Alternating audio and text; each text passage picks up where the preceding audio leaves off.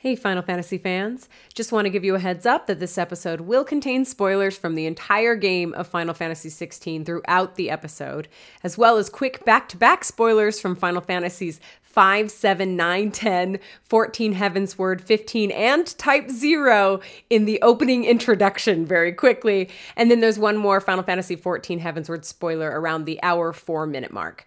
Check out the episode description to see exact timestamps for each spoiler if you prefer to skip those parts.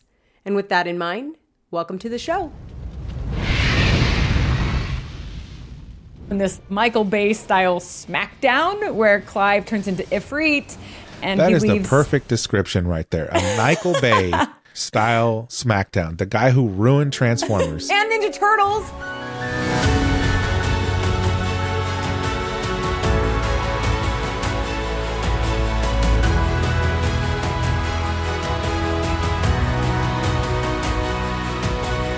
Hello everyone, welcome to the Final Fantasy Files, where we discuss all things Final Fantasy, from Tidus to Vivi to Hoshafant to Galuf to Class 0 to Noctis to Aerith.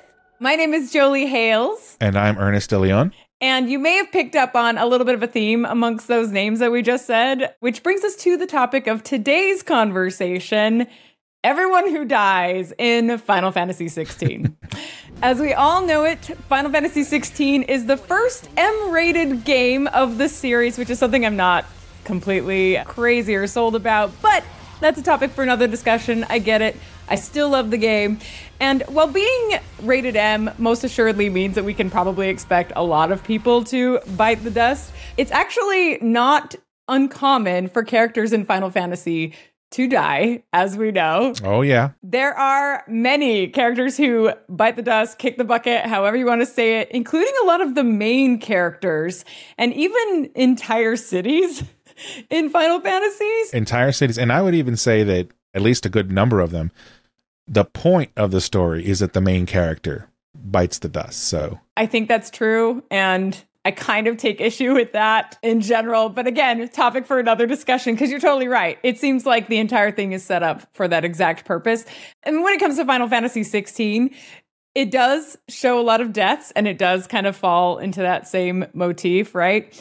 But the difference, I think, in Final Fantasy 16 is that a lot of those deaths, because it's rated M, are shown in their bloody splendor instead of you kill somebody and they disappear into like glitter dust. You know what I'm saying? It's the whole, like, when Mortal Kombat came to Nintendo versus Genesis, right? When you hit somebody in Mortal Kombat on Nintendo, it was like sweat that flew off of them. Yep. And the Genesis just put everything in there. So yeah, that's a perfect way to describe it.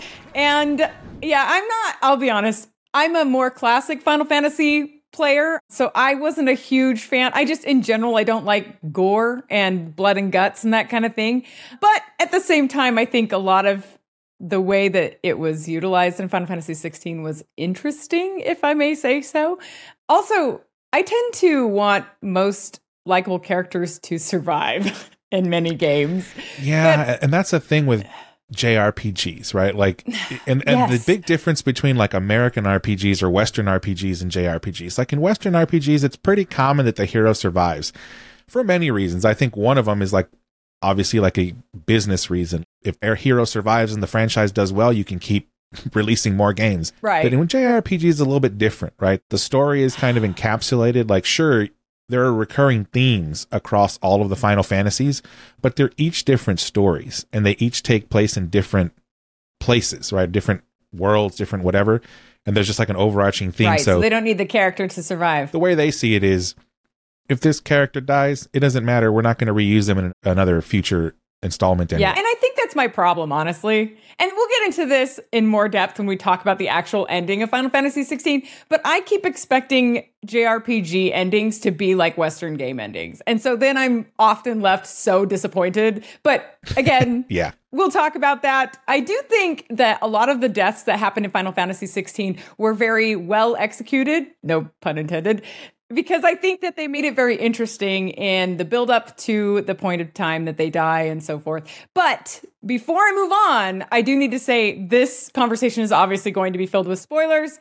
So if you don't want to hear how people die or who dies or any of that information from Final Fantasy 16, then now's the time to push stop, play the game, come back, and watch us later. So you've been warned. That's right. To be clear, this is absolutely not a spoiler-free podcast. And we're literally, for this discussion, going to go through every single death in the game of Final Fantasy 16, who it was, how they died, and it'll be interesting to see, frankly, how long that takes us. And then for our video viewers, be also forewarned that not only are you going to see a lot of spoilers, but you're going to see a lot of blood splatter back to back along with those spoilers. And I shouldn't have to say this, but I'm going to anyway, just in case there's some hypersensitive, like, weirdo or something out there looking to start a fight in our comments section or something. The only reason that we can nonchalantly go through this list is because the game is fiction, right? That's also the reason why this is kind of actually a hilarious list, if I may say so. But that said, you ready for this, Ernest? All the deaths of Final Fantasy 16? Oh, yeah, I'm ready. Let's go. Okay, here we go.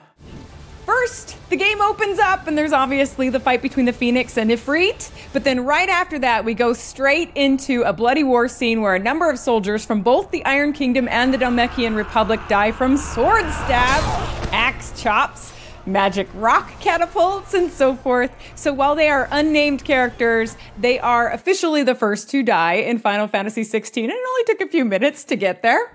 And then shortly after that, Biased. If you remember Clive's comrade, who is part of those 4 elite bearers sent by the Empire to kill Shiva. Biased bites the dust. Pretty much literally, as he is smashed by a boulder thrown from the Titan Shiva fight. And he is the first official character to die with a name and a voice actor. And it only happens, again, just a few minutes into the game. This reminds me so much of I don't know if you were a fan of The Walking Dead, at least. No, are you kidding? I can't handle blood and gore. No. I was a huge fan of The Walking Dead TV series early on. There was a show that used to come on right after it. I think it was called Talking Dead, and they talked about the episode that you just watched. And seriously? They had a segment in there called In Memoriam, and they would talk about who died in that episode. That's totally this whole thing. Whether it was a named character or just one of the zombies that, took a baseball bat to the head or something. It didn't matter. Oh my gosh. Everyone was covered in that In Memoriam thing. That is totally what we're doing. Absolutely. I love it. Okay. So, after the war scene, then we move to Phoenix Gate, as we know, where a lot of shizzle goes down. So we're sent back 13 years to flashbacks in Rosaria, where everything is nice and cheery for a bit. I mean, there's even this warm glow you'll see in the lighting of those scenes. So we get this comfortable feeling until we get to Phoenix Gate. We ride for Phoenix Gate tomorrow.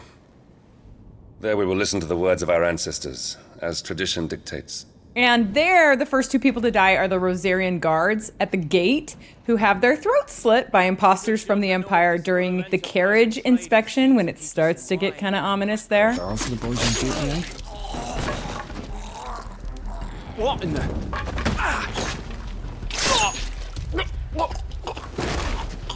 And then next, Sir Wade and young Joshua then kill a bunch of Imperial soldiers trying to get Joshua to safety. Fall back, Your Highness! He's not one of us! No, I must do my duty. And then the Imperial captain and his soldiers are taken out by a teenage Clive and Lord Commander Murdoch, who also then goes on to take out the Knight of the Blinding Dawn Imperial Dragoon. It's out to some rag! Next, in the act that causes blood to splatter all over young Joshua's face in the trailer clips we all saw before being able to actually play the game, Archduke Elwyn is beheaded in front of his young son by an Imperial soldier under the command of a ducal shield.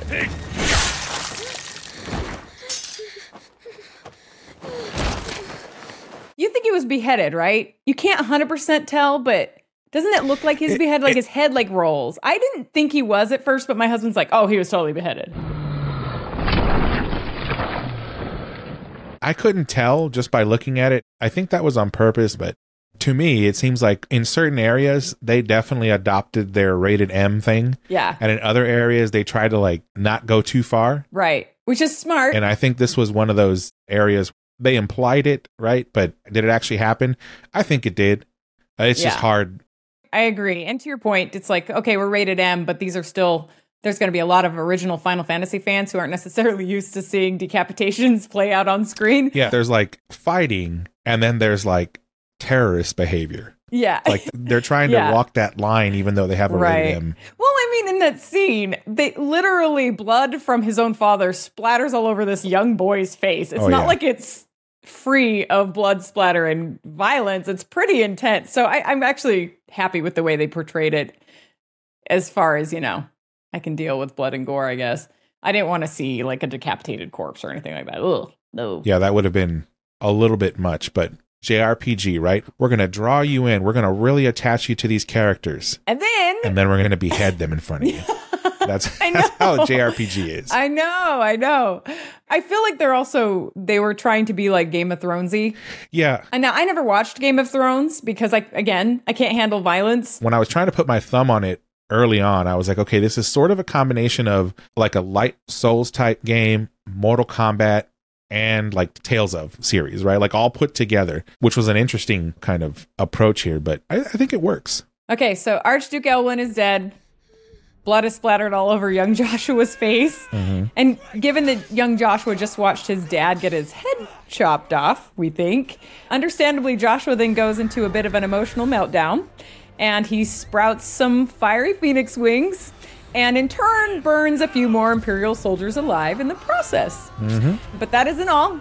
Soon, Joshua goes full fiery phoenix, burning everyone. This is the good guys and the bad guys in his immediate vicinity completely to a crisp, including poor Sir Tyler, the red-headed Rosarian knight who had accompanied young Clive on his goblin adventure, and ironically had just recently had his wounds healed by the very powers of the phoenix that then just killed him minutes afterwards. So yeah, when you let children play with fire, right? This is the lesson here. And I like the way they tell the story in some of these things. Like, you obviously know that he's a child and something traumatic has happened to him at that point, but he's a child, right? He doesn't know how to process things. He can't control his anger, his rage. So that's why this thing just went completely from 1 to 100. Totally off the rails. And collateral damage like crazy because he's a child, right? Exactly. And it's interesting, though, because in the fight with Ifrit, he kind of gains his composure back a little bit. I have to save them! Which shows that, yes, he's a child, but he's a wise child. Right. Very well. I'm ready. And then next, it's Clive's turn to burn people alive, icon style, as he unknowingly primes into Ifrit for the first time, burning Lord Commander Murdoch to ashes in awe as he watches this second icon of fire appear before his very eyes. Second icon of fire? But that's impossible. And then Ifrit and Phoenix then duke it out, as we've been talking about. They kill a few more Rosarian soldiers. In fact, these Rosarian soldiers are trying to get up and get to safety. You can tell they're injured. They're helping each other out. And then Ifrit lands on them, basically, and crushes them to death. Kind of unfortunate for them. And then we think that the Phoenix is murdered in a bloody punch out and tear out, which first time I played it, it was a little much for me, but I get it. There's just the nasty sound effects. They did such a good job with sound design in this whole game, and it really... Yeah, the entire thing was just spectacular. It was so good. So much better than 15. It was hard for me to watch, like a young child as a bird being torn apart. But it also foreshadowed so much, like seeing two of these icons battling, like what the collateral damage looks like, because you see that throughout the game later. Like the whole place just like wherever they're fighting, they go into space with Bahamut and they just tear everything to pieces. Yeah.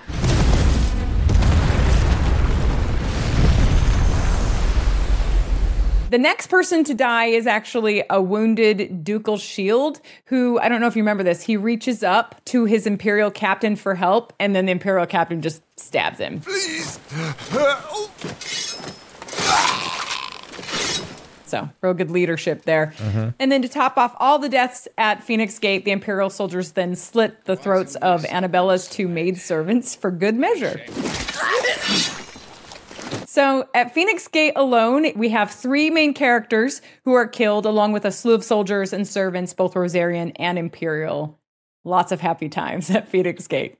All right, then we fast forward 13 years later, back to the war grounds that we left And just after Bias has died, Biast. then the next guy to die is Avis, Clive's mustached comrade, who is killed by a slow-motion blood splatter axe thrown.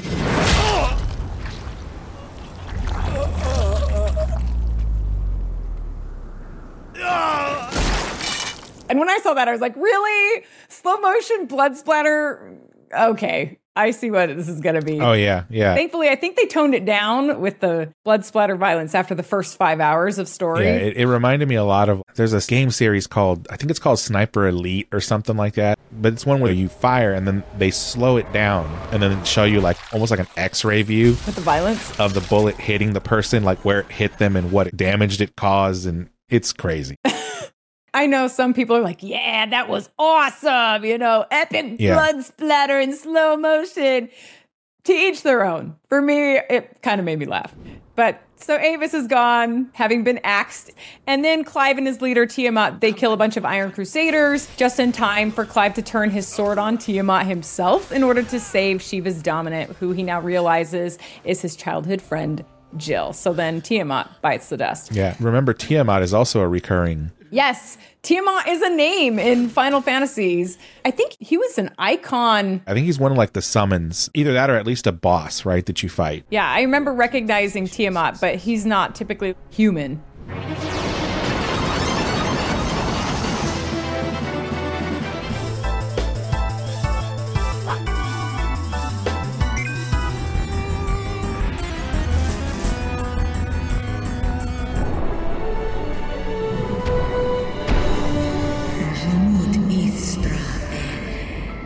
Betray the Holy Empire? So then more Iron Crusaders are killed. Now, I liked this one. Sweet slow motion lightning storm effects.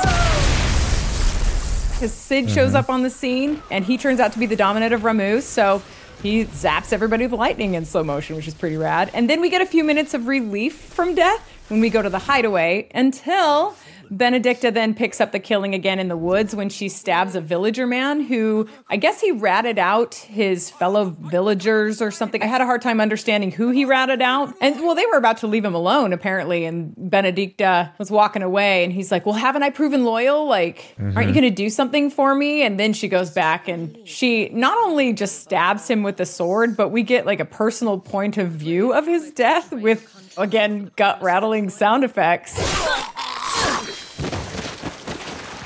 It's, again, in the first 5 hours of the game, it's pretty bloody and pretty graphic.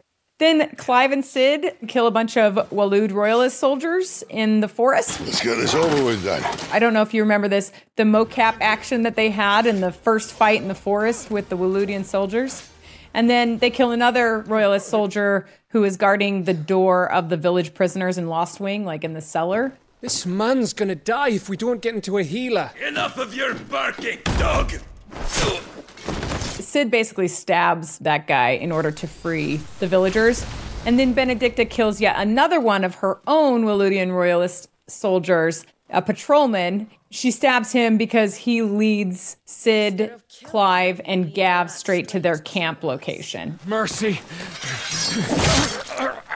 He begs for mercy right before, and she doesn't care. It's great. Yeah, she just stabs her own guy, which goes to show, like, what kind of a character she is. Like, she does not care. No. Right? If you cross her, then you're done. Yep.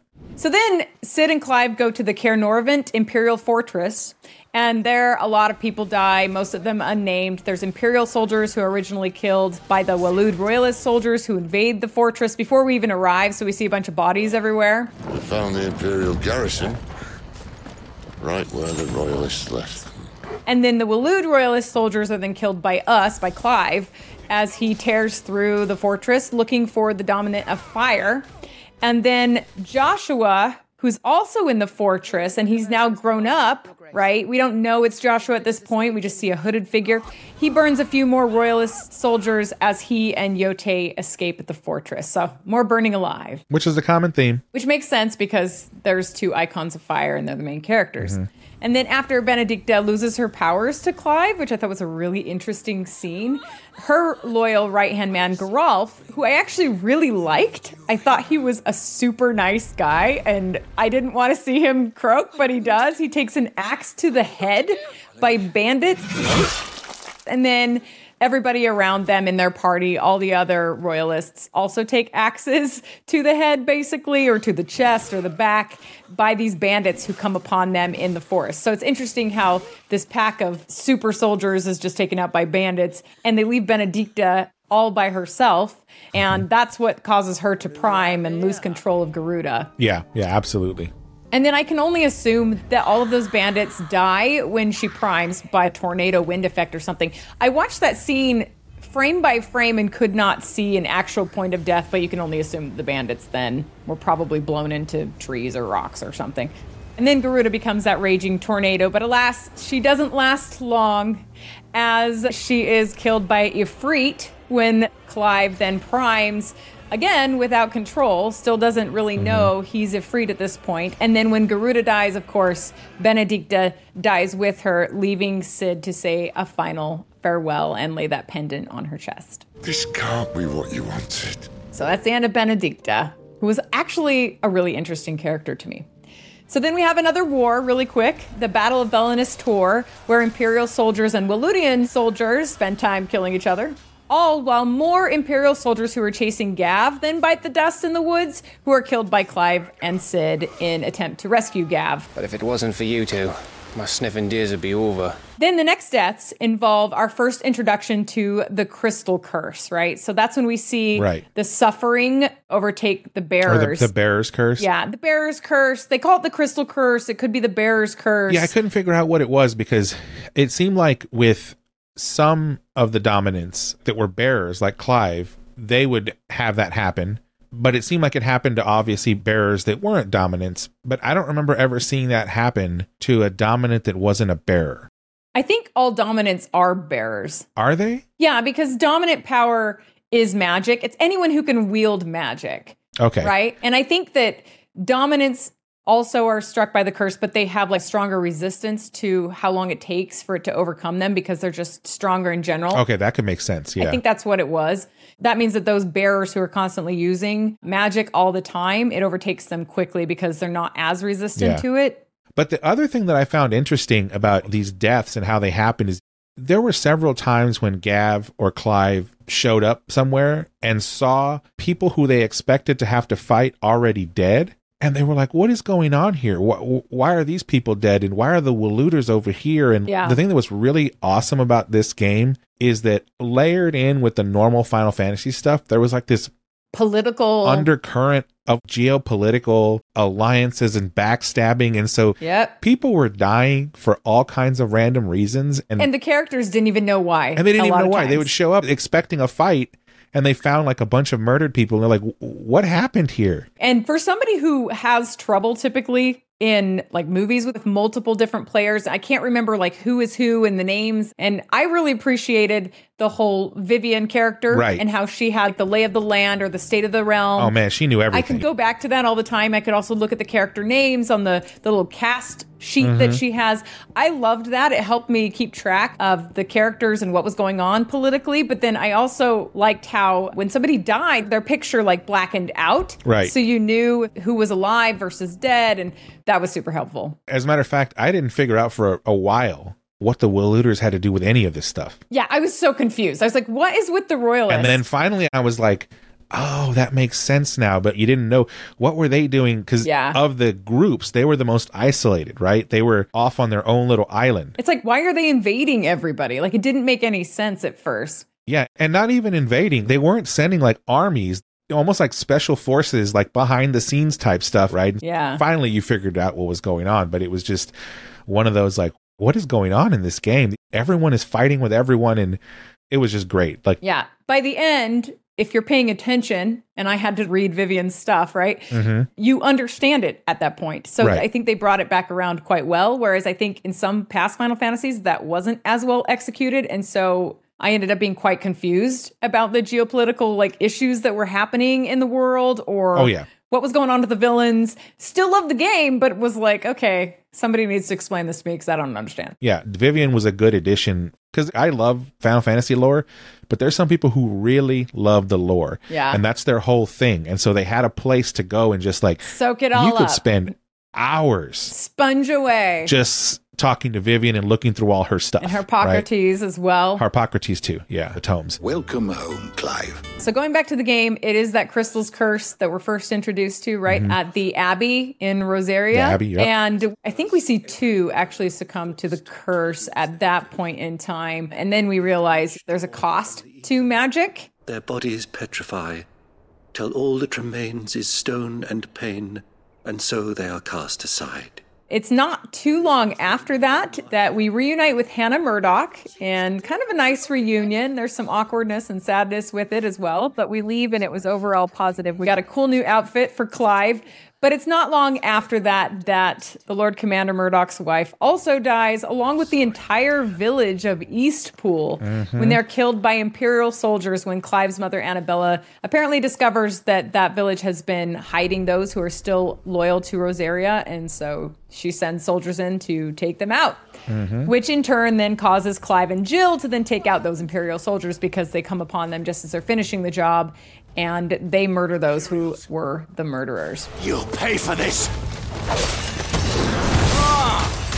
We've got a live one. It reminded me a lot of, in Final Fantasy VI, the main villain is Kefka Palazzo, right? He pops Your up. favorite. He's My great. favorite. Yeah, I actually have a painting of him up on my wall here.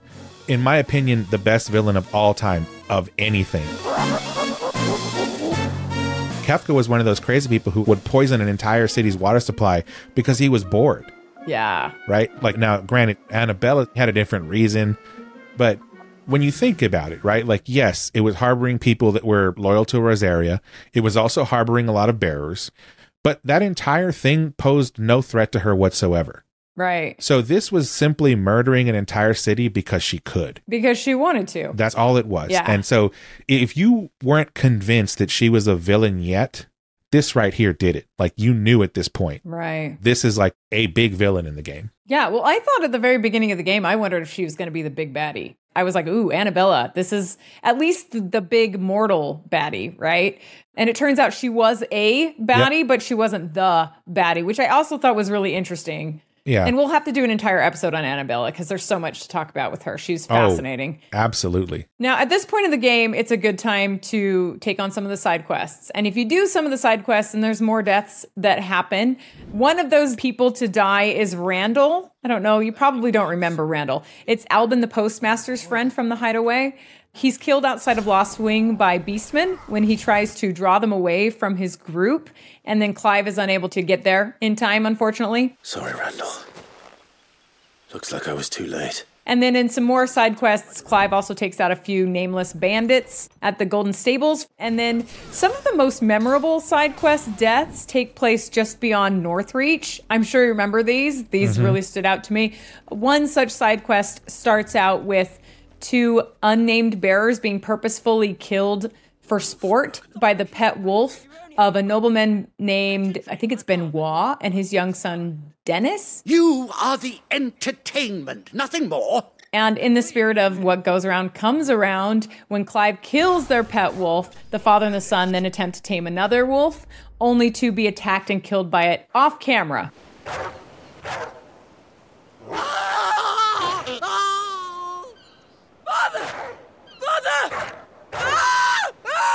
So we hear the screams, and then if you go to that location afterwards, you see the blood on the ground. We don't actually see the death, but there's definitely a moral in that side quest that we should talk about at another point in time, too, when we dive deeper into these side quests. Such attitudes don't always go unpunished. If you're playing the game, you probably are already figuring out at this point what's going on with the bearers. Right. Right. But I think this is the one that kind of really solidifies that. If you're unsure, this pulls it all together and you know exactly what's happening at this point. It's totally true. That's why the deaths were, I think, pretty important in this game. May their burden finally be lifted. Furthermore, to drive this whole idea of the mistreatment of bearers home, another side quest death happens to a bearer named Chloe, who we don't actually meet alive. We just see her succumb to the petrification curse underneath a windmill. Someone napping on the job. We then apparently learned that it was because her child master, Lisette, required her to do magic over and over and over again for entertainment. Why did you already turn into a rock? I only made you do a bit of magic. And then the result is a very strong-worded and beyond deserved lecture from Clive to the little girl, Lisette. Absolutely deserved. And without that brand, she would have been just another girl. Somebody's daughter. Just like you. But Dad said bears don't have parents. They do. It's interesting how you see like the behavior earlier, like the deaths of the bears before the dog thing, right? And you're like, oh, this is horrible, right? You already know something bad's going on. But when you get to the point of the dog and then Lisette specifically, now you see the consequences of the parents, right? Passing that kind of stuff on to the next generation. Exactly. So it's telling multiple stories. It's not just the death and not just the horrible side effect of it, but you also see the pollution of future generations. It's horrible what she was doing. But what's worse is that someone showed her that that was okay. Raised her this way. Right. And that's why it's interesting, because Clive gives the lecture to Lisette, and you actually hope that it makes a difference, because nobody's ever told her these things before. Yeah. Right? So she's not the villain in that side quest. The parents of her are the villain, because if she had different parents who raised her differently, she'd be a loving child who would most likely would have no responsibility in anybody's death as a child. Absolutely. I'm so sorry, Chloe. And it's interesting because I always try to figure out, where do the writers draw the inspiration from? There are so many stories throughout human history where things like this happened, and some of these continue to happen. Yeah. Like, obviously it could be an amalgamation of all of them, but it probably is, because unfortunately human nature tends to repeat itself over history, right? So you can point to a number of different times in all across the globe of these things happening and human beings being discarded as not being human beings. Like that scene where the mother comes in who's just given birth to a bear, and she's like, oh, I gave it away. The boy I carried for 9 long moons. A bloody bearer. Oh, you poor thing. You gave it to the constables then? Just left it at the garrison, aye. Let them deal with it. She just was pregnant for 9 months as a mother who has 2 kids and gone through 2 pregnancies for 9 months, and they're miserable pregnancies. That really struck a chord with me, because I'm like, no. You don't just give away your child like that. Couldn't wait to be rid of the blasted thing. Been wanting it gone since the moment I found out. Well, it's all dealt with now. So no harm done, eh? It was almost over the top, a little too much for me. The writers were excellent in this game, right? Because a point like the one you just made, because obviously I'm a father of 2 young kids too. Now, I didn't carry the kids, right? But I couldn't imagine a mother, going all the way through the pregnancy and then seeing that their kid is anything, right? Like, in this case, it was a bearer, but you can link this to a kid coming out with some kind of birth defect or something. Right. Just discarding them because of something like that. So the writers, again, found something that they could take this tiny little plot point, but boy, with a certain audience, that thing would hit home. For most people who haven't had a child, yeah, they would get the point, but those who have them, it's whoa. They can feel the point. Although I will say, from a writing perspective, that the callous attitude of the mother was a little unbelievable to me, because if she's a human being who loves her other child, it shows that she has human relationships. Then even if they discard their bearer child, to me, she should at least have some sense of mourning for that. He weren't my brother, was he? No. But you'll have one soon enough. You just have to be patient. At least mourn the idea that it was a bearer child, instead of being so nonchalant. Okay, we'll get you another one. That part didn't ring true to me, but I understand what they were trying to do with the theming. So I think if I were to rewrite that, I just would add maybe some mourning for the fact that it was a bear. Maybe show that she was so sad instead of just so dismissive. That, oh, I gave birth after 9 months of pregnancy. Oh, how annoying was that? You know, it's that's more than annoying. That's oh, absolutely. If you really have those opinions about bears, you should be devastated. Devastated. But also there's a counterpoint that I think these beliefs that were causing all these people to die, specifically the bearers, were very cultish in nature. Yes. Right? It was a widespread cult. It was so ingrained in them that it could possibly disconnect them from reality, right? In that kind of mourning sense. Yeah. Again, this thing was just so well written, and these deaths were so purposeful, and especially the way they showed them, that I don't think the story would have moved or carried the weight it did without them. Those bearers you killed, they were people. They felt fear and pain, just as you do. Back on the main stories, then one of the dame's prostitutes named Tatienne dies along with an Imperial soldier named Yannick. And they are both basically discovered dead after having been killed by wolves, just as the soldier was apparently going to propose marriage to Tatienne. So that's part of main storyline. And then when Sid, Clive, and Jill go into the mines at Drake's Head Mother Crystal, they take out a swath of Imperial soldiers, some human, some turned to Kashyyyk. And then at the heart of the crystal, I didn't know if I should even include this. I probably shouldn't. But Clive turned Ifrit kills Typhon. Remember that freaky boss with no legs? Like the torso. Yes, the torso. He kills the torso.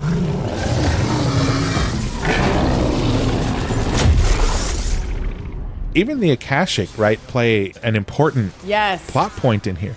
They die, obviously, right, because we kill them throughout this adventure, but just several times throughout the game, there's other characters who are like, they're trying to tell you that it's not their fault, or it's almost like it's not their choice. Like they've basically become zombies, right? Yeah. It's not their control. It's not their fault, right? You're torn between like, I know I need to kill these things because I need to get through, but like some of them were just unfortunate victims of ether floods. And I think they allude to some of that in their dialogue. Like, if I remember right, there was some sympathy expressed by Jill and Sid there is. And Clive in Drake's Head. Several characters along the way give sympathy for them. Akashic or no, he was still a man.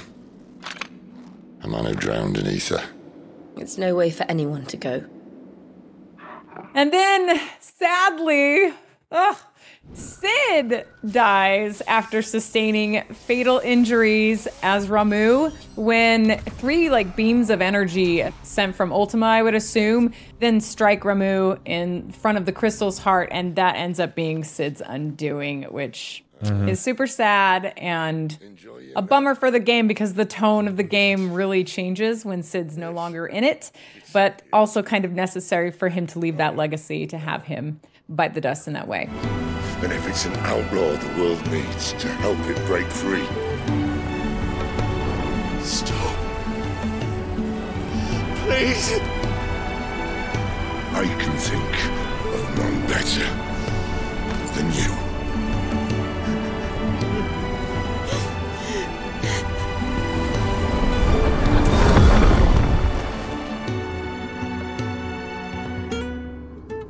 There's a lot more deaths right after that. Hugo Kupka / Titan, he seeks revenge on Sid by attacking the hideaway with his Dhalmekian soldiers, where they massacre a large number of people there.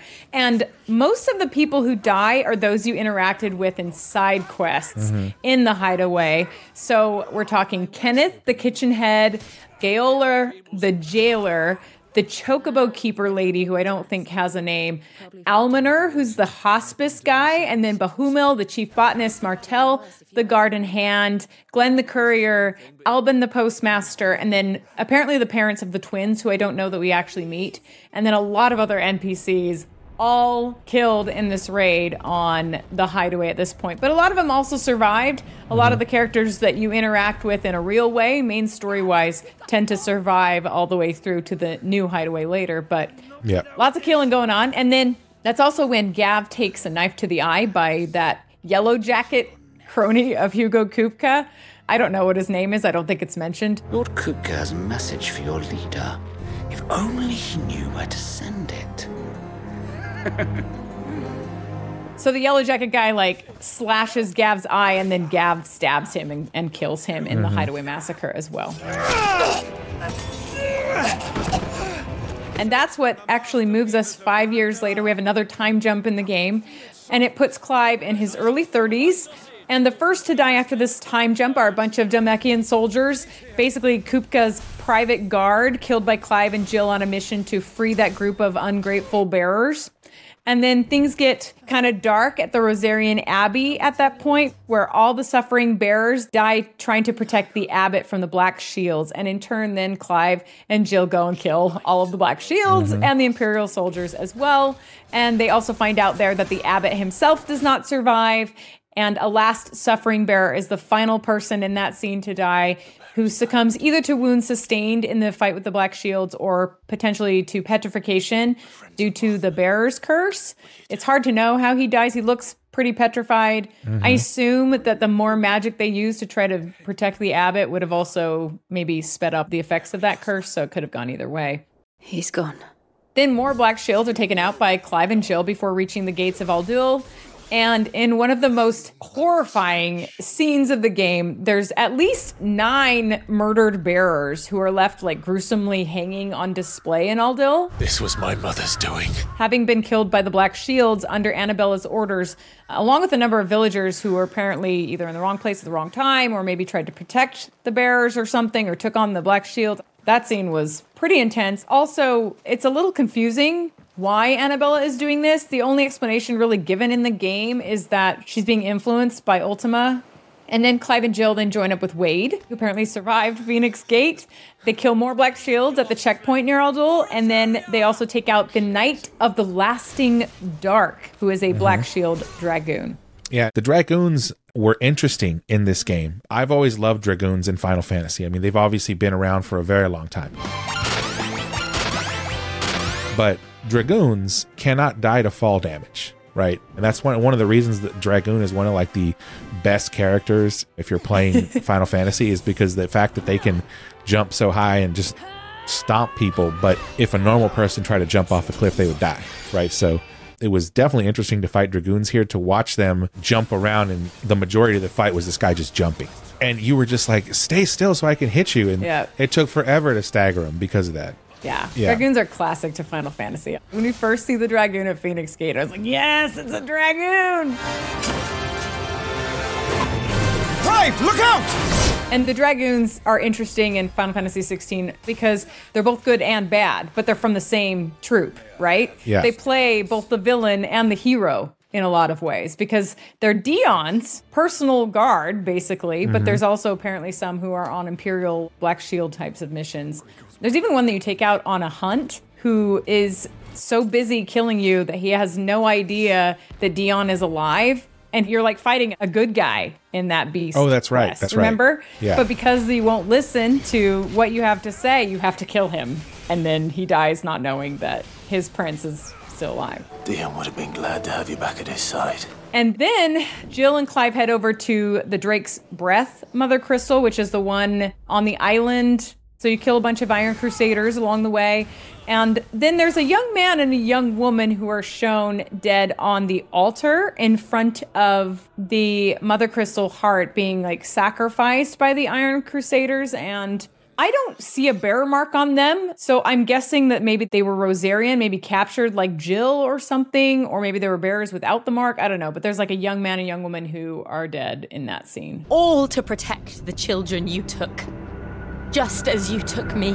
Again, I'm always trying to look for like, where are the writers getting this from? Right. This was a common practice in pre-Columbian Mesoamerican cultures. Oh, yeah. Like the Aztecs. And these were coming from their own in society, right? So yeah. And the two that are on the altar look like teenagers. Yeah. I don't think they wanted to show actual children on the altar. That might have been a little too much for gamers to handle. Right. But I think the implication is they kill young people who are innocent in these rituals. Yes. The resounding thing I think this game pulled together had multiple themes around cultish behavior, which this is definitely cultish behavior. So like, again, you get to the point where you're like, this is unbelievable that this is happening. But it's in history books. I mean, it is, right? But I think the thing here is the writers are trying to set the tone for you to say, okay, I absolutely believe this now because these people have bought whatever this is. In this case, it's this cult behavior at the altar, but different things throughout the game that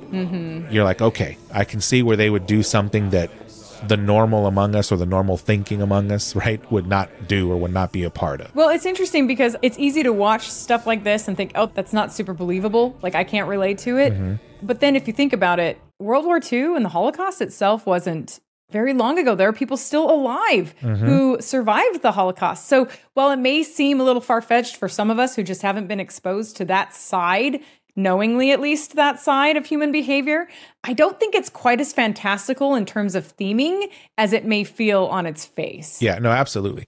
This has happened throughout human history, right? When you're talking about pre-Columbian Mesoamerica, that's very long to no one alive, right? But it's recorded history. And then I'm sure that even in prehistoric times, this stuff occurred, right? That's why I think the deaths tell so much, because they're all little like prints in this tapestry that touches this overarching theme that you finally get to at the end of the game. I was forced to kill. You do it by choice. Many more Iron Crusaders are then killed. This is one of those moments where it's like you just kind of accept what's happening, but you don't really get it. So the brown cloaked figure, who is not Joshua, because apparently there's 2 brown cloaked figures. He's like some form of Ultima in some way, I'm guessing. He raises up a bunch of lava from the ground, and that comes up and hits the Iron Crusaders, and then they're merged into a monster called Liquid Flame, and then you kill Liquid Flame. Don't really get the whole merging thing or the brown hood figure, but that's a topic for another day. And then the final death inside of Drake's breath is when Jill stabs High Priest Emeron through the heart in retribution for all he made her do when she was in his captivity. So this is like a real moment for Jill, right? This is something that she needs to accomplish personally herself, and she does it. I have killed the monster and become an outlaw. So then the next people to die are those in Rosalith, where Kupka attempts to draw Clive out by just attacking Rosalith for that sole purpose, because he wants to seek revenge on the death of Benedicta. So he orders his Dhalmekian soldiers to kill all of the Imperial soldiers who are in control in Rosalith. And then he also apparently kills a lot of Rosalith citizens because their bodies are lying all over this broken city at this point. So we even see firsthand one soldier gets stabbed in the face and 3 others who are basically hacked to bits. So fun times in Rosalith.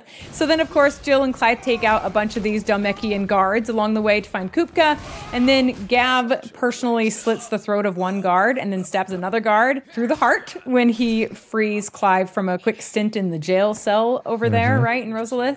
And then a bunch of more Kupka's private guard are killed by Clive, by Jill, Gav, and Torgal. When Torgal goes all like Magic Fest face and destroys everyone in this cool scene.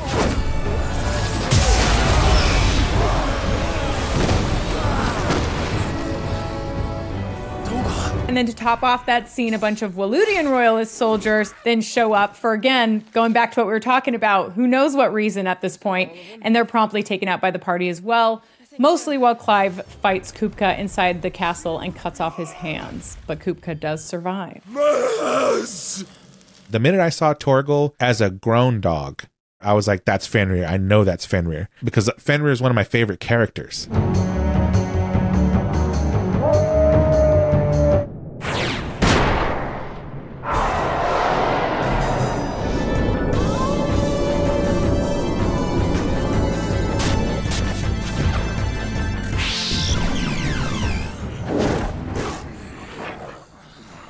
And I thought this was where I was going to get to fight Titan, but it wasn't to be. He lived to fight another day. Indeed, he did. So then after that, we go to the sands of Dalamil, and the next people to kick the bucket are 4 Waludian royalist pikemen who are killed in that bar when they pick a fight with Uncle Byron. Yeah, I loved Uncle Byron. Yeah, Uncle Byron's great. Such a great character. Yeah, I thought he was good. I thought he was necessary, to be honest, because once Sid died, Sid was kind of the comic relief. And you needed another person who had a lighter tone to him, and Uncle Byron fills that role. That soup could do with a touch more salt. Not long after that scene, Clive takes out a Dhalmekian man of the rock and a group of royalist knights and soldiers when they're discovered hoarding crystals from the citizens. And then when Clive gets to Drake's Fang, that mother crystal, then there's a lot of Dhalmekian soldiers in the tunnels who are found dead, having been killed, and are in the process of being cannibalized by the orc beastmen, who were brought there by the Waludian royalists. And at this point, we're still confused as to what that relationship is and why it's happening. Did the royalists bring them from Ash? And then, of course, it's there that you fight Hugo Kupka again at Drake's Fang, and he meets his end when he turns into Titan, and he's killed in this Michael Bay style smackdown where Clive turns into Ifrit, and that he is leaves... the perfect description right there. A Michael Bay style SmackDown. The guy who ruined Transformers. And Ninja Turtles. Which is like personal for me because I loved the Ninja Turtles. I love Ninja Turtles too. I'm an 80s kid, right? But Transformers, that was my heart. And seeing what he did with that series, but that's exactly what happened in this fight. And then at a certain point, it just went like Ozzy off the rails type. Couldn't figure out what was going on. And like this giant Titan's like, whoa, and you're like this tiny little mouse, like, chop, chop, chop. Right. And so, you know, but you're victorious. You're the hero. It was insane. And you know what it reminded me of was the God of War series. Okay. On PlayStation. Yeah. Like you often are fighting these massive like giant bosses. And like, yes, you're a demigod or whatever, but these things you're fighting are like humongous. Yeah. Right. And this is classic, like at least recent Final Fantasy installments, right? And especially anything that involves Titan. Right. Because he's a Titan. Final Fantasy 15 has a giant, he's a mountain, right. Basically. He's a punching mountain. So the only way to defeat him is to be like a little creature that just uses your intellect to be able to strike him with your brain. It was an epic fight. It was crazy, but the death was pretty cool too. So. And then he ends up, of course, a torso. He ends up like Typhon, except petrified. Right. And not nearly as creepy looking. He ends up how Typhon started. And I think this is a point where I finally latched on to the fact that, if they decide to just consume the ether raw, like they go into a super whatever, but that's it. Once that ends, they're done. Right. He pulled out so many punches, literally and figuratively, using magic that in the end, his body just could not handle it and he turns into pure petrification. But Clive, the way he finishes him off, remember how he like grows those arms? Mm-hmm. Remember? And then he just like punches him. And I think it's in the final phase. And that's what ends up doing Kupka in when I thought that was an interesting parallel, considering that Kupka had his human hands cut off. So it came right back around. Yep, sure did.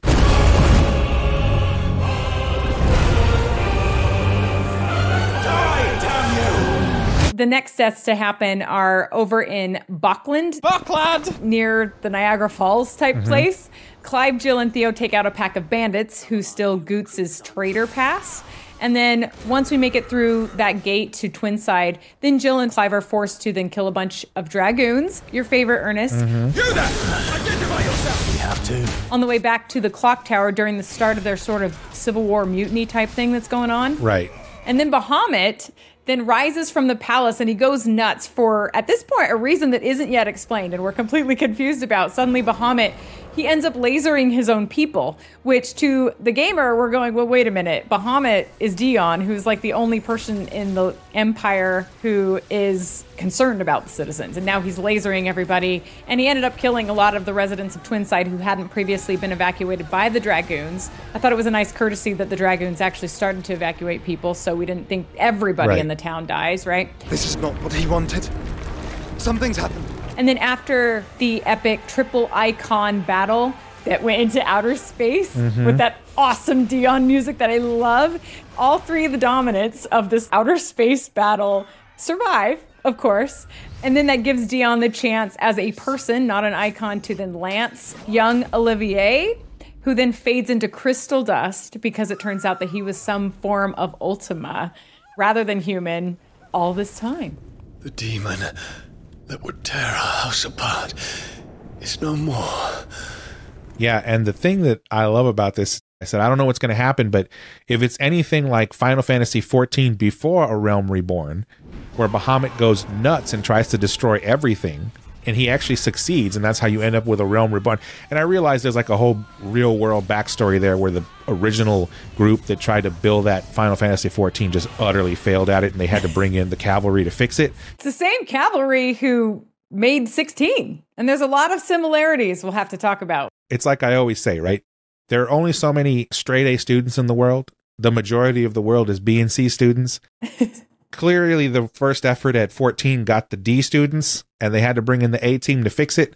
But that's why I was trying to draw the parallel. I was like, I see them setting him up where like he's super angry because they make this kid Olivier the emperor. And when I saw it, I was like, yeah, I knew this was coming. Yeah. And the thing is, because, and I think we'll probably have an episode where we talk about Dion by himself. Oh, yeah. Dion gets his own episode for sure. But just who he is as a person and watching them do this to him, you knew that that was going to result in an epic blowout of some kind. Like, you get Bahamut's character all wound up. that's not going to be a good day. Right. I probably should have seen it coming more so, but I had such faith in Dion as a character that I didn't think that he would ever do anything like that. So when Bahamut rises and starts lasering his own people, I was taken aback because I didn't understand why it happened. And I thought that the way that they played out why he did that and showing us the flashback later was really effective and very interesting. Yeah, it was super awesome the way they did it. Obviously, a lot of people died as a result of his lasering of his environment, but they are pissing him off and they are telling him horrible things, insulting his mother. Your bloodline runs through the Oriflamme gutter, from a whore who weighed her child's worth in gil. People will tolerate a lot of things, but you insult their mother, something's going to happen. You add it all together. I realized there were other scenes where there was a lot of death, like the very early one in Phoenix Gate, but this was probably the one with the most, I think, collateral damage that I can think of, at least. I can't think of another one where so many people died in one place in such a small period of time. I think there's one other comparison, but it's the exact same location. This exact same location gets taken out completely later, right? So That's right. If you're in Twinside, just sucks to be you, man. Like, that is not the place you want to be in Final Fantasy 16. Yeah. Well, I guess, or the entire continent of Elude, right? Like, That either one too. one. Yeah, for a different reason, right? Yep. But yeah, absolutely. Twinside, yeah, that's right. That place right there is kind of forsaken. Yeah, in this game. Canver, too. Canver gets taken out. There's like a number of cities that fight the dust. There's a couple of them, but this one, like, it was a massive city. And just massive, and it was taken out by the one person trying to protect them most. Right, yeah, the one who the people looked up to, right? Yep. And that set up so many other things, right? Because remember, these people, I wouldn't say they worshipped him, but it was sort of like that. And all of a sudden, their god, so to speak, turned on them. Good point. Right, so they're wondering what's going on. So now it pivots the story yet again. And you as a participant in this are like, what is happening? What on earth is going on? Yep. And then we see a flashback of what actually happened that caused Bahamut to go crazy. Basically, Dion apparently had tried to throw a lance at Olivier, and his father, Emperor Sylvester, jumped in front of it and ended up taking the fatal wound himself, which is what ultimately caused him to prime into Bahamut and go ape shizzle on his own city. And then you flash forward again, and the final one to die in this epic series of scenes is Annabella. You will not take me, Shadow! You will not take me! Who loses her mind, and she slits her own throat in front of a living Joshua that she basically can't believe is real. And there's a lot we could say about this, which we'll probably have to save it for an Annabella episode, but super interesting stuff. I want to point out two things in this scene that have to do with the deaths. So the part where Dion throws the spear and hits his father. Remember that the father is being poisoned. His mind is being poisoned by Olivier/Ultima. Annabella and Olivier. It is very reminiscent of Grima Wormtongue in Lord of the Rings and how he's poisoning the King of Rohan and gets him to the point where he's like this feeble old man on the throne underneath this poison, right? And then, of course, he gets free of it later. But the point is, in this case, he doesn't get free of it because he dies at the hand of his own son, which obviously causes Bahamut to go crazy and kill all those people. But Annabella's death, remember, of all the threads I've talked about that she's involved in, she ultimately dies at her own hand. Yeah. There's definitely some significance there for sure. Oh, a lot. A whole lot. This is all just a dream! Just a bad dream! Annabella dies, and then back in Dalamil, there's a branded man and his broken cart, like, still splattered out in the middle of the town for some reason while everyone goes on with their lives. And I get the idea of, oh, that branded, we don't care about the bearers. But you'd think that, like, somebody would want to clean it up so, like, children wouldn't have to look at it. So it's kind of humorous to me that there's this splattered body out in the middle of the town. But apparently he was killed by bandits and left there forever. And then on a number of occasions in that same area, Clive also takes out a bunch of bandits himself, like all around Dalamil. So a bunch of bandits lose their lives throughout the game, but especially in Dalamil. Then in Northreach, we actually hear about how their army captain was beheaded. We lost the captain this very morning. Apparently beheaded by one of Ultima's monsters, along with like swaths of villagers and soldiers who were killed. This is after the, what is it called? Primogenesis, when the clouds get all... Yeah, Primogenesis, yep. Yeah. And then just outside Northreach, the whole village of Moor is now overtaken by an ether flood, which I guess you could assume that its inhabitants were probably turned to Kashyyyk, which might include Bertrand, who is the dame's contact there, who was at the Chocobo stables. So lots of tragic stuff happening there. And then upon more travels, we find that also the village of Amber, which is that small village where the mayor asks us to leave because he doesn't want trouble. The Black Shields were invading. It's before you go to Aldale and see the bears hanging. Yes, I remember. Yeah, so that whole village also is done in by an ether flood. The people of Amber might not have been the friendliest sorts. They didn't deserve this. So you can assume that most of its inhabitants are also turned to Kashyyyk, which is almost as good as dead, right? Right. And that's kind of a thing to point out, right? Because I think at this point in the story, this is where you start seeing the ether floods accelerating. Yes, like right? crazy. Because there were ether floods before this. Right. But this one is the one where they start accelerating, and it's after the primogenesis or whatever that thing is Ultima comes up with. So, again, all of this weaves in, right? Like the deaths are important, right? Because they're starting to stack up as a result of this thing he's doing, leading to his end game or whatever you want to call it. It's showing that he has no regard for human life.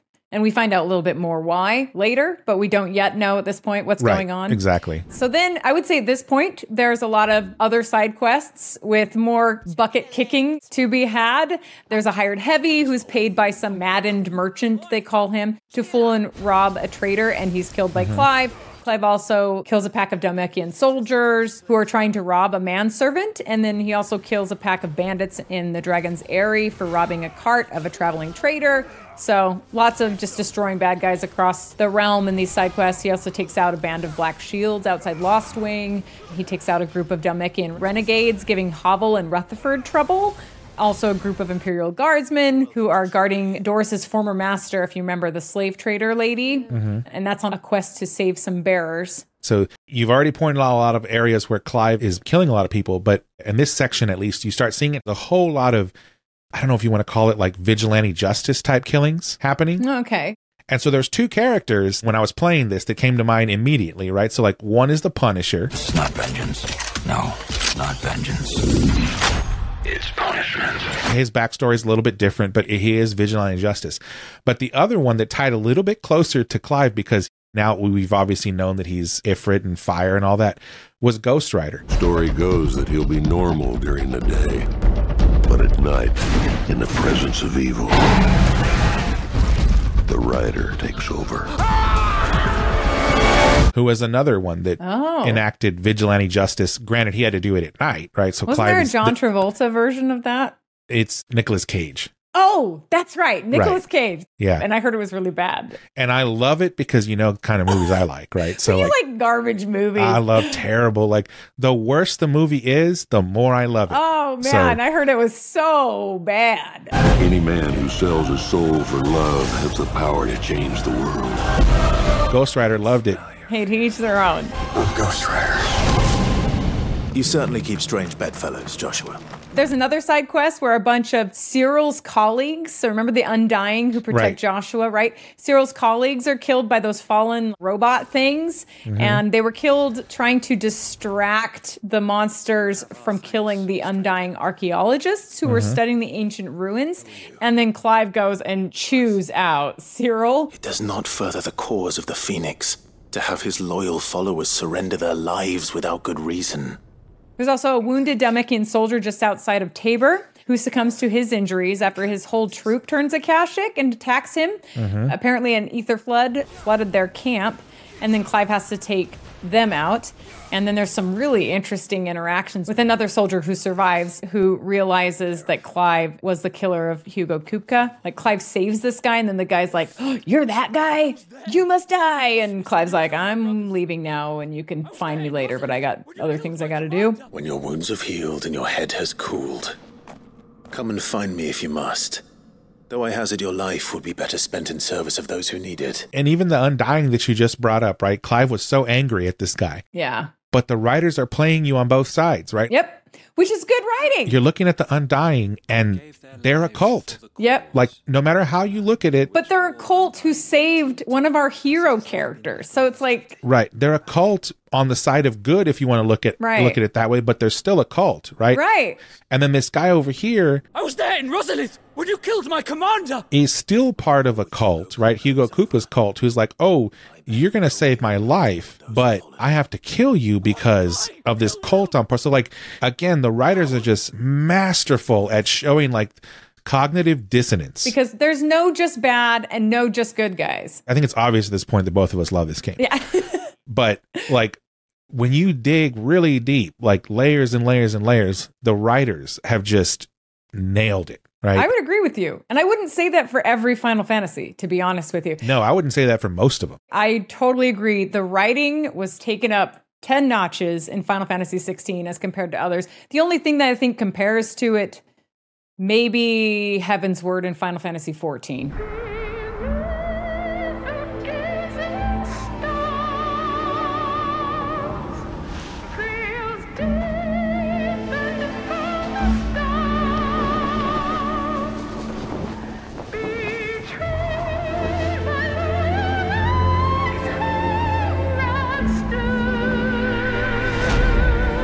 Yeah, and I can't speak to that because I played 14, the original, and then I played like a week or two of A Realm Reborn. Spent so many years of my life playing 11 that when I finally stopped, I said, I'm never playing an MMO again. Yeah, because it takes up your whole life. It's too much time. I can't do it. There's nothing else you can do as a hobby. But I've heard nothing but great things about Heaven's Ward. Like everyone I know who plays it, it just loves it. Sir Emmerich is amazing. He's not as amazing as Ignis from 15, but I do love Sir Emmerich. One thing that I didn't know that you mentioned earlier was that who did that were the same ones that did 16. Yeah.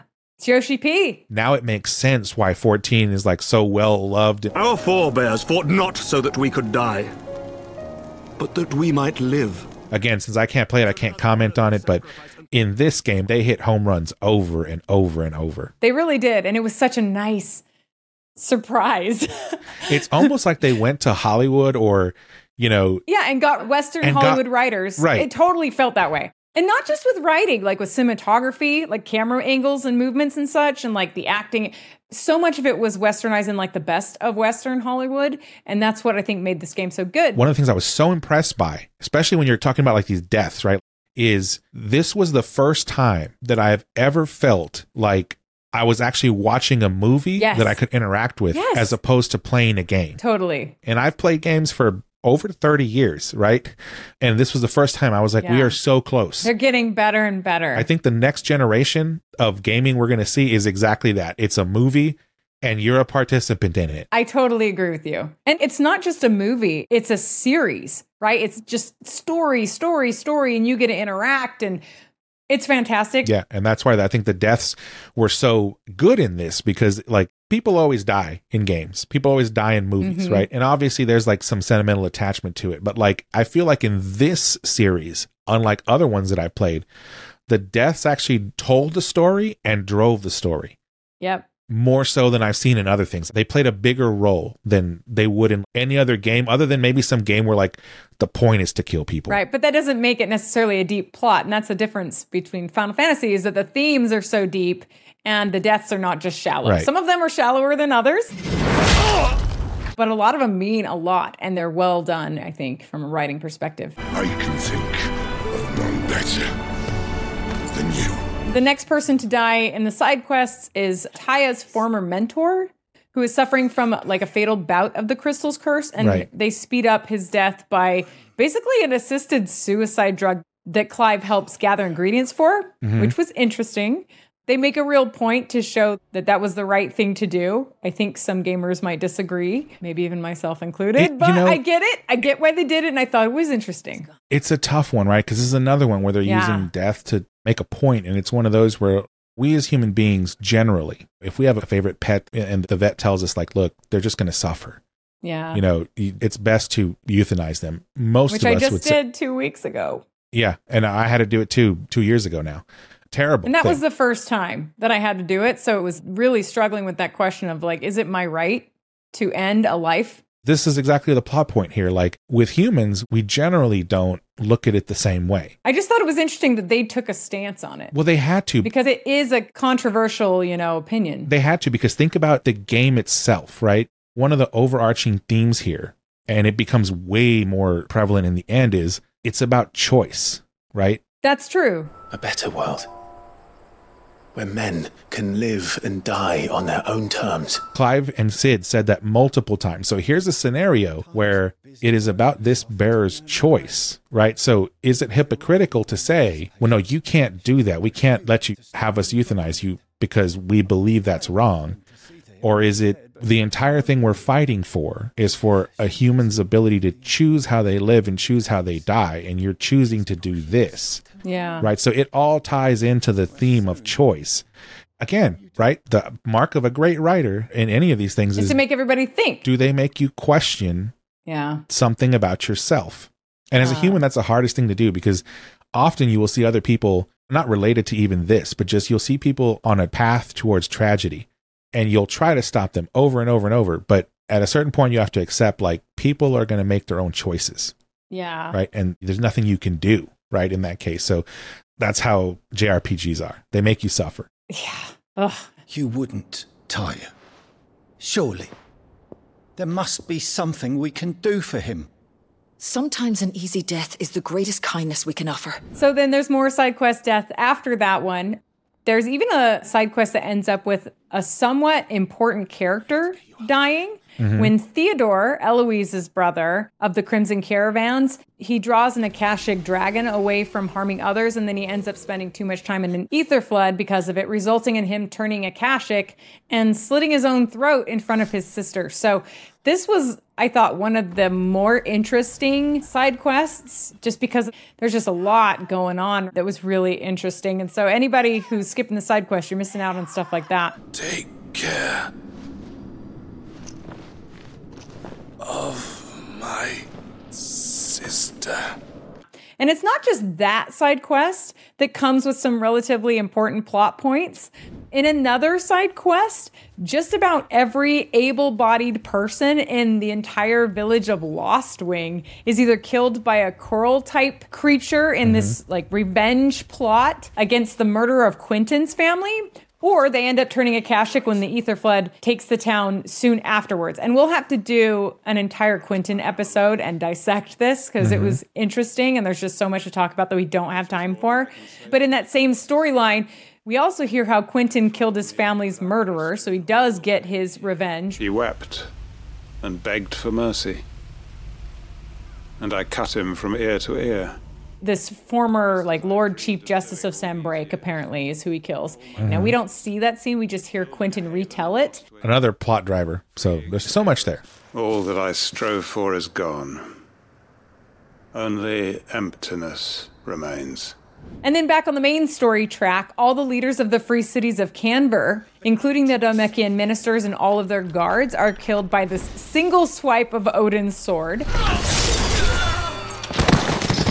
And then apparently everybody in the whole city of Old Canberra is killed by these invading Akashic Waloed royalist soldiers and orcs who are working together.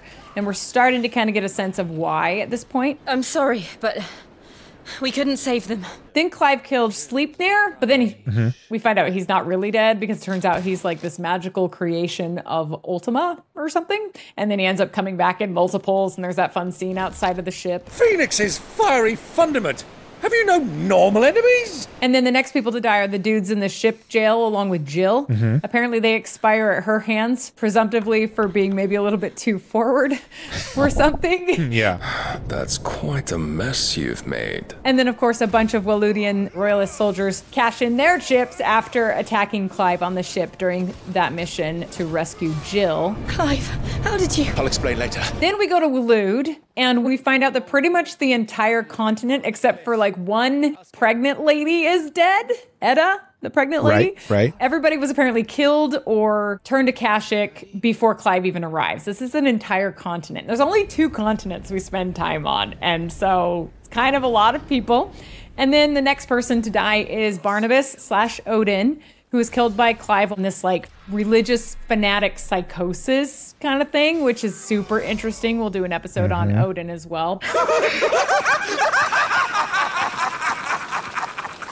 Don't tell me you are tired, Mythos! Then Clive and Joshua come across a wounded royalist soldier on the path in Waloed. And it's technically a side quest, but it's really hard to miss because he's right there. He's somehow still alive, and then he dies, apparently succumbs to his injuries that he had sustained when the orcs that were traveling with his companions and him basically turn on the party and kill everybody, and he's the only one who survives. Because they're beastmen. I mean, come on. And beastmen, a lot of those same themes are in Final Fantasy 14. And 11. Yeah, probably 11 too. I didn't play 11 and you didn't play 14. Yeah, it's the orcs, the goblins, and in 11, it's the Quadovs, these turtles sort of that stand up. Oh, okay. Yeah, the Ninja Turtle ones, they exist in 14 as well. I wonder if they look similar.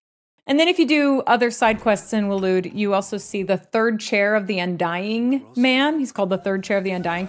He's stabbed through the heart by a fallen robot thing in an attempt to protect the villagers in Mickelberg, who basically pray themselves into Akashic form, which goes into the Odin story and the Ultima story. Duty to serve was everything to me, and I would not deny them that fulfillment. Then Clive and Joshua come across a lot of dead bodies strewn across the Walodian fortress. Apparently they were killed before we arrived by what we can assume was probably a behemoth run rampant, because then we encounter the behemoth and take it out. When we fight together. And then if you go to the prison fortress in a side quest with Doris, you learn that all the bearers who were held captive there, including Doris's friend Chadwick, they're all fed to a Kuza beast, except for one living child. So lots of people dying there in that fortress as well.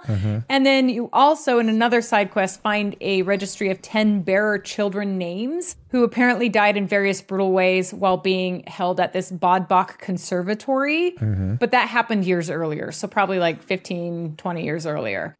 And then we're almost to the end. So by the time you leave Waloed, there's apparently not a single living soul on the entire continent. At least it seems that way. Maybe some Akashic, maybe some orcs, but not really any humans. Humans, right. One by one, people went mad. Minds taken by the ether. And then from there, anyone remaining in the entire city of Twinside, which is the city that was taken out by Bahamut going crazy and lasering his own people, anyone left in that city at this point is then killed again when Ultima suddenly rises that mother crystal from the earth underneath it, and it rises into the sky and forms that floating origin place. He called it his ark, so I'm assuming it's some sort of spaceship. Like a Noah's Ark. Yeah. That's another episode we have to do, is religious themes, because they're all over the place in every Final Fantasy. Everywhere, yeah. And so the crystals are no more. And then in a side quest with Gab, you learn how his whole family was murdered when he was 10 years old, apparently including his baby sister, by Imperial soldiers. You don't really know why. You just know that they were all killed, and he hid in the cellar and feels like he's a coward because of that. Without your resourcefulness, your courage, your determination, I don't know where we'd be. Then you get to the ending, which we have an entire episode about, where we express all our opinions. But Dion dies in a heroic act to protect Joshua and Clive, fighting Ultima as Bahamut. It is done. And then Joshua dies when the Ultima caged in his chest, bursts free. I have always been proud to call you my shield. But now,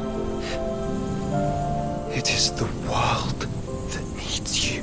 And then Ultima is killed by Clive in this epic series of fights. Relish this victory, knowing that you have but delayed the inevitable. And then finally, our hero Clive himself dies, apparently having succumbed to the crystal curse after destroying the final origin mother crystal heart and then surviving the fall from the sky into the ocean, only to be washed up on a random beach, cast one last spell, and take his last breath. Yep.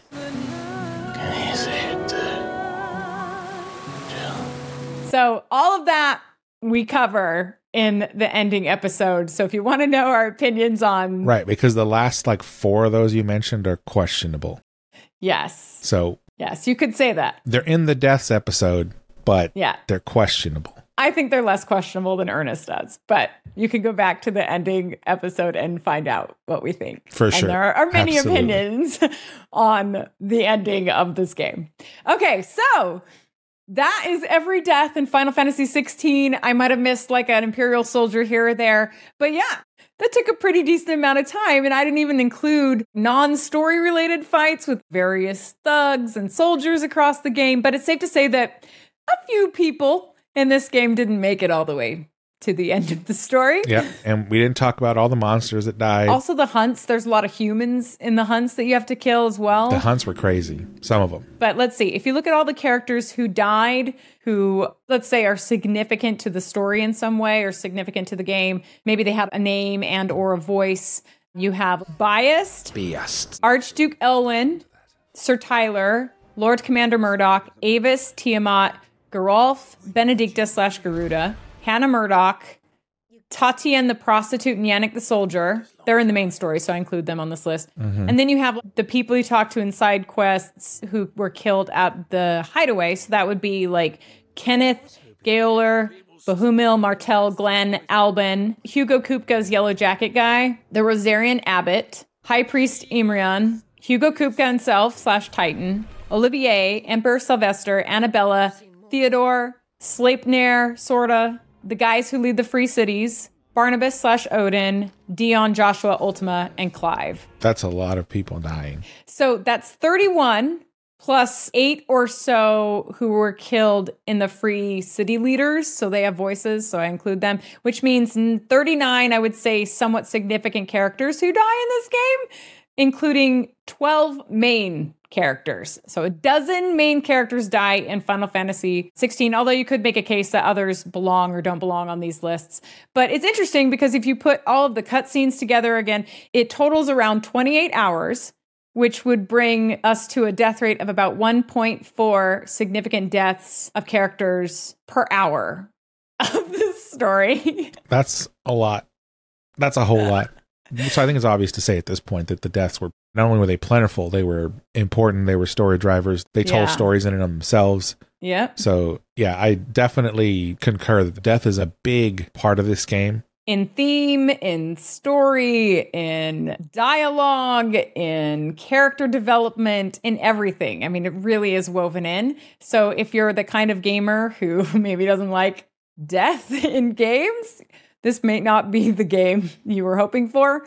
Also, if you look at that list of 39, you have a range of different ways of dying, which is interesting. So like, let's see, crushed by a boulder, beheaded, burned alive, axe in the face, slow motion axe in the face. Oh, there's a lot of them. Icon fights. A lot of sword related ones. Stab. Killed by wolves, axe in the face again, two lanced, slit their own throat. Twice, 2 people did that. Icon fights, killed by Odin's sword, that entire room, and Crystal Curse. That's basically the ways these people died. And I feel totally ridiculous like saying this list out loud, but we can see that the game creators tried to diversify the way that people died to an extent. And I really don't know what to do with all this information, except to say that I'm just really glad that my life comes with much better statistics.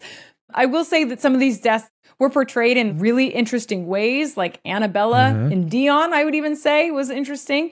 Others, maybe more so for the sake of spectacle, like that slow motion axe death of Avis.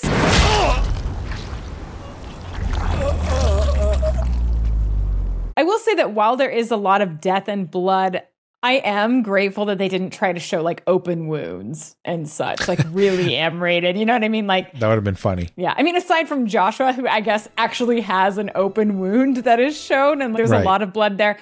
We do see blood flying around everywhere in this game, but we typically don't see like where the blade meets the skin. Right. During cutscenes, which makes it possible for people like me to actually digest this game without like wanting to puke all over the floor. So one of the recurring themes with deaths, or things that kept coming back to my mind while I was playing this game, the scene where Joshua dies, or supposedly dies, however you want to look at it.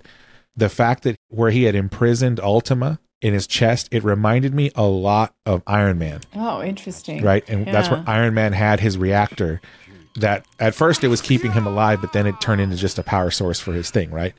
This is also like another thing where the death drove a major plot point because it was actually a sacrifice. You could claim that Clive's was too, but Clive was already going to die, right? And theoretically, maybe Joshua was too, but this was a sacrifice of himself, giving the power to Clive to kind of close out the game. So I think that's the intent that the writers had.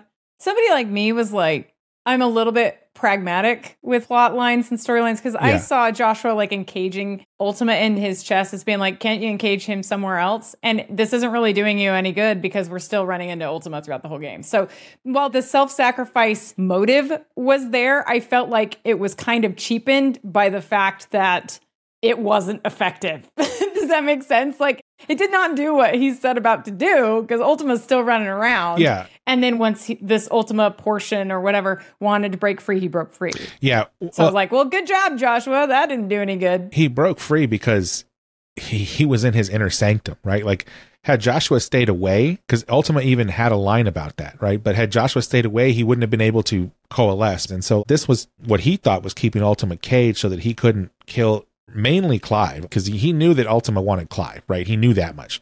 So he was trying to protect his brother. But then he realized at a certain point that, like, he can't actually protect him because Ultima is a god.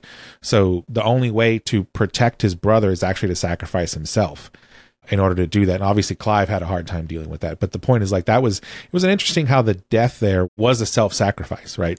Sort of like Dion's, right? If you look at it that way. It was just, again, using death as the plot point to kind of drive the story forward. Had that death not happened, and you could make that claim in several areas in the game, the story would not have been able to progress the way it did. There you have it. Yep. That's going to do it for this discussion, this episode of the Final Fantasy Files. We're anywhere you can find podcasts, including on YouTube, where you can see a video version that includes a lot of the clips that we're talking about. Yeah, don't forget to subscribe to us on Apple Podcasts, Google Podcasts, or wherever you get your podcasts. And in all those areas, leave us a review. We love to hear back from people if they love this. You can also tell us if you want to hear more about a certain topic or area. Yep. Otherwise, we do have a podcast webpage that Jolie will eventually splice in here somewhere. So if you have a question or comment, we'd love to read it. Might even say it on the air, have a discussion around it. And with that, that's it. Walk tall, my friends. I think we can call this the Ultima of the episode. It's such a dad joke. You're such a dad now. That was so bad. But it was good. Yeah, as good as, what is that movie with Nicolas Cage, Ghost Rider? Oh, that was a Quality. great movie. So good. All right.